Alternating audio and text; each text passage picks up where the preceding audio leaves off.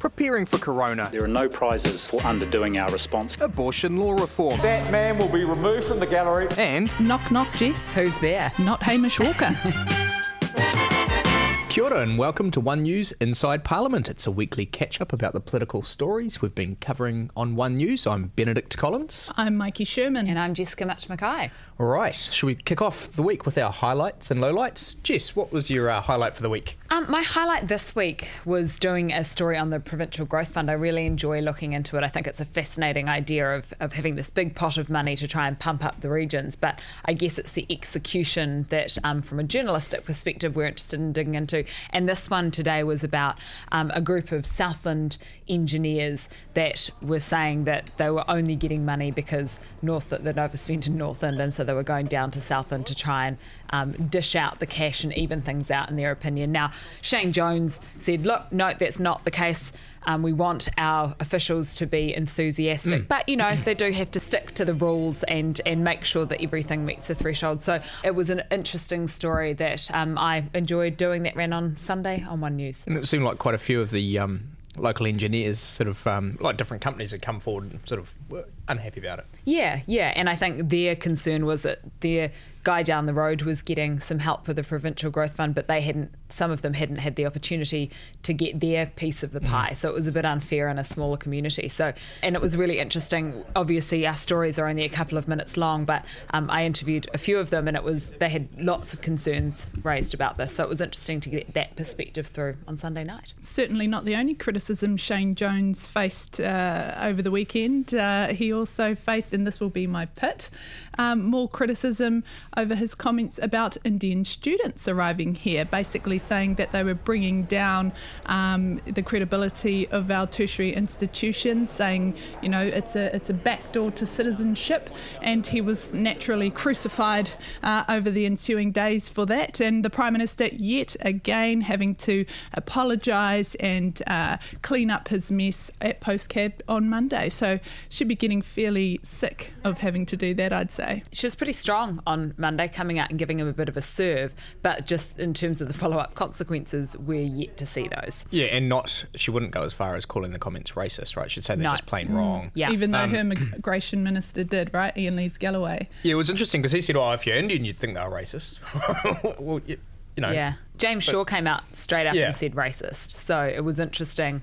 I'm sure lots of non-Indian people might think they were racist comments too.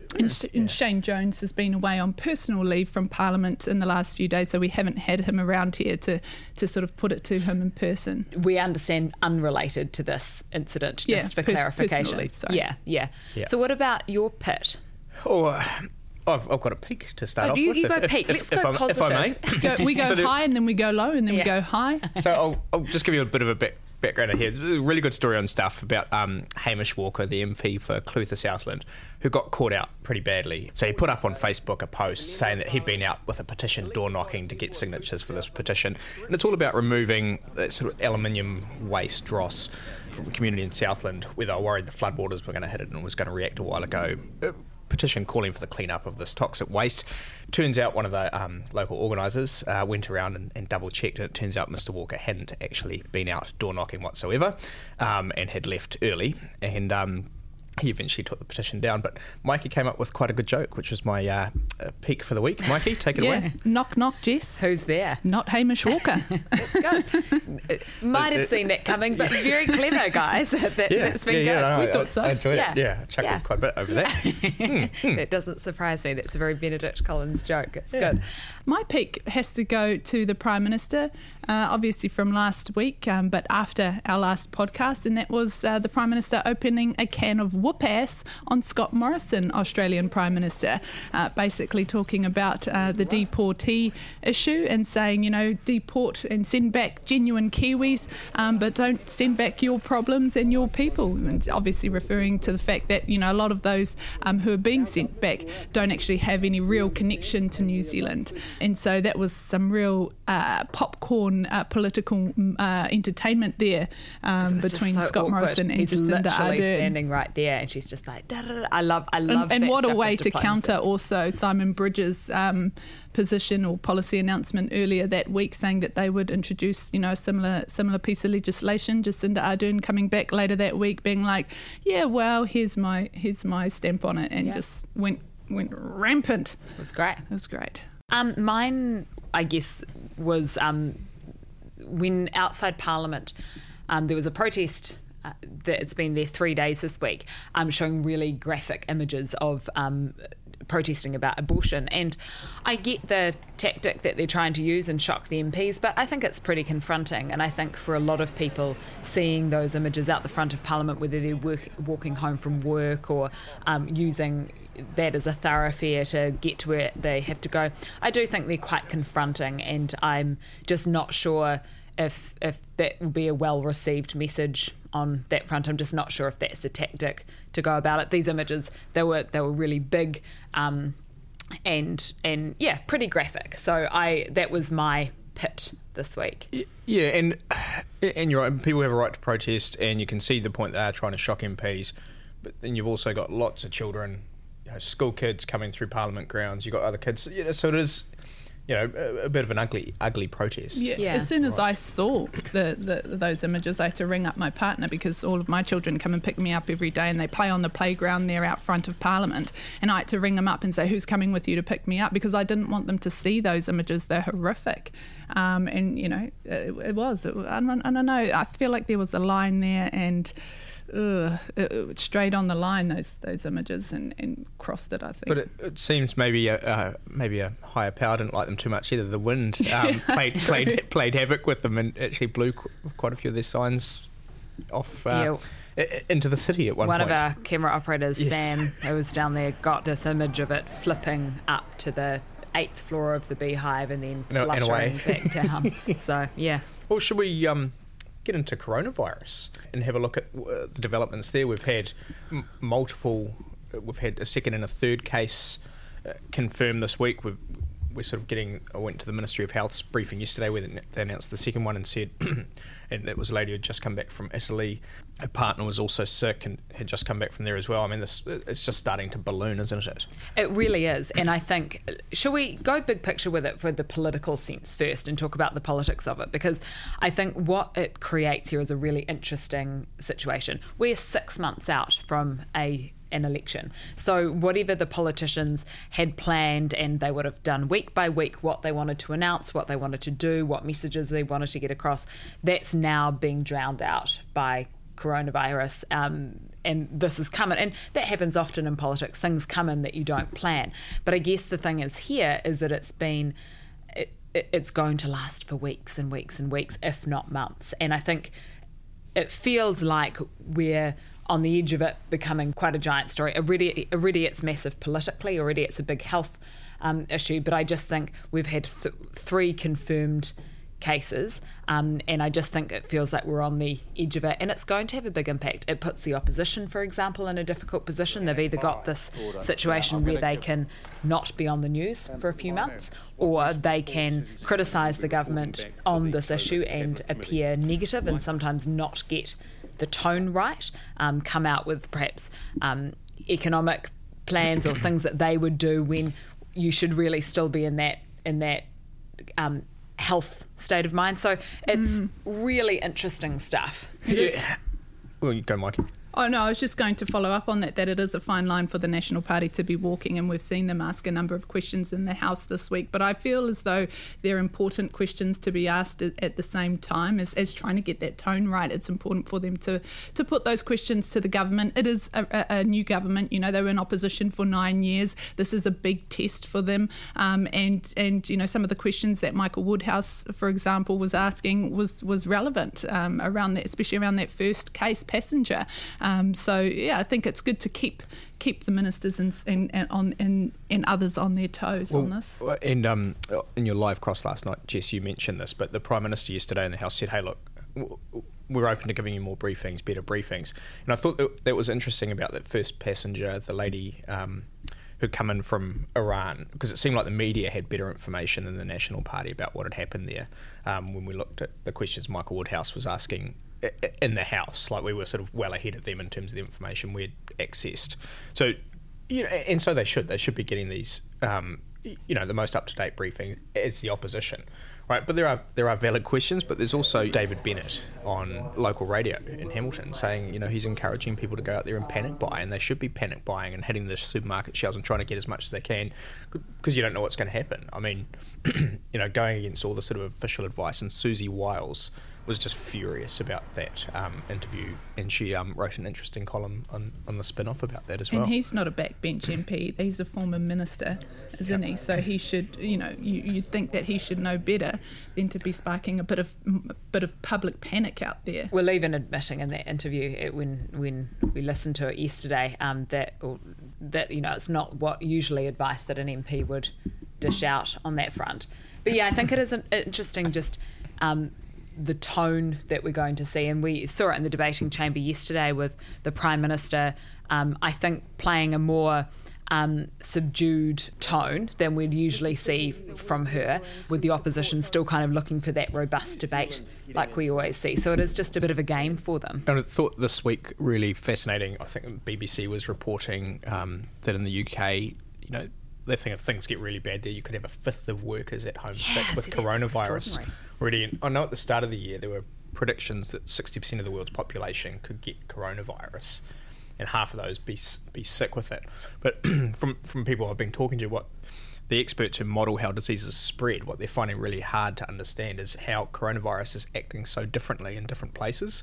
Like, you've got northern Italy, you've got Iran, where it's exploding and affecting huge numbers of people.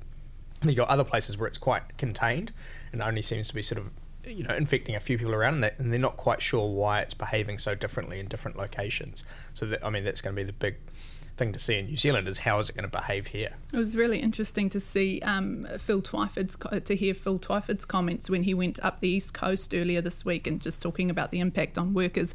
Those in the forestry industry along the East Coast have been hit hard, and he mentioned that he was talking to someone who was talking about a colleague feeling suicidal because of the stress and the pressure that they're under, having lost work, and bills are piling up and so on. Really good to hear the government come in behind them and get rid of that sort of first week stand down period when it comes to the job seeker benefit. So there won't be a week stand down. People will be able to get it straight away, because you just imagine getting behind on, say, your rent for a week and then being on a benefit. You will never catch up to that week's rent that you're in arrears on, right? Because benefits are already so small anyway. So it's good to see, practical small things like that being brought in quickly. But it does raise a question, doesn't it? Is if a stand down's unfair in this situation, why is it ever fair? Right? Yeah. Good question. Yeah. If it's unfair to apply it to people who've just lost their jobs because of this coronavirus, what about people who've lost it for other reasons, right? Why should they have to go through a stand down? I think that was a point Sue Bradford, I believe, may have been making on social media today as well, former Green MP. Yeah. Another point that I wanted to make is, and it's sort of a big picture thing, but I was thinking about it, and I'm thinking that this is going to be this government's big test, right? So you had John Key dealing with the global financial crisis, and now Jacinda Ardern's got the coronavirus. And we heard this week from Finance Minister Grant Robertson, we're now heading into that scenario 2, where the economic impact will now last for the rest of the year. And so we're teetering on that recession as well, teetering there on that, planning for it, but not predicting it, is sort of what the government's saying. But I think, big picture-wise, this is going to be Jacinda Ardern's big test as a government. We all remember how well John Key steered the country through the global financial crisis, and that's often what you hear, is that National had to deal with that while keeping the books balanced and so on. I feel like this for Labour will be that moment, coronavirus. Yeah, and it comes at a time when we're on the anniversary of the March 15 shooting as well, and I think that was another big test for the Prime Minister. I think in this situation with COVID-19, it is a time that we turn and look to the government for leadership. It's in a sense, you strip away some of the politics, and it's just the pure leadership. You are the Prime Minister of our country, and I just wonder, so close to an election, the way that they deal with this, how much that will be in people's minds as they go on September 2019. And I think if it had been last year, it may be a little different. But we're so close. We're in the lead up, and I wonder behind the scenes. And this is as a pure political reporter rather than a normal person, but you wonder how much behind the scenes the campaign managers are having to go cross out week by week by week as they're just starting to lose what they had planned behind the scenes and how that's going to and opportunity to talk about other things. Yeah, and the intensity we're now going to see around the election if they get clear air between now and you don't know how election. it's going to play out, right? No. We do know how something did play out this week, and that was abortion law reform back before Parliament for its second reading. We talked a bit before about the protesters outside, but it passed that second reading with a pretty big majority. It was 89-31. A smaller majority, though, on the first reading, which many may not be surprised by, though, right? Do you agree that usually you see that sort of support drop off after the first reading? A lot of MPs support stuff through the first reading, right, so that it can go to select committee and then kind of make up their minds. But from talking with justice ministers, officials and stuff like that, I kind of get the idea that they're not sure how next week it'll come back and go through committee stages, which is where they kind of like debate each line of the bill and the proposal, and people can bring in those, extra ideas. Like we're expecting New Zealand First to come in and come in with an idea for a referendum, put this to a public referendum. I'm going to have lots and lots of these come through, and I think they're expecting, MPs might move between those yes and no camps quite a bit before that third reading, which will be in 2 weeks' time.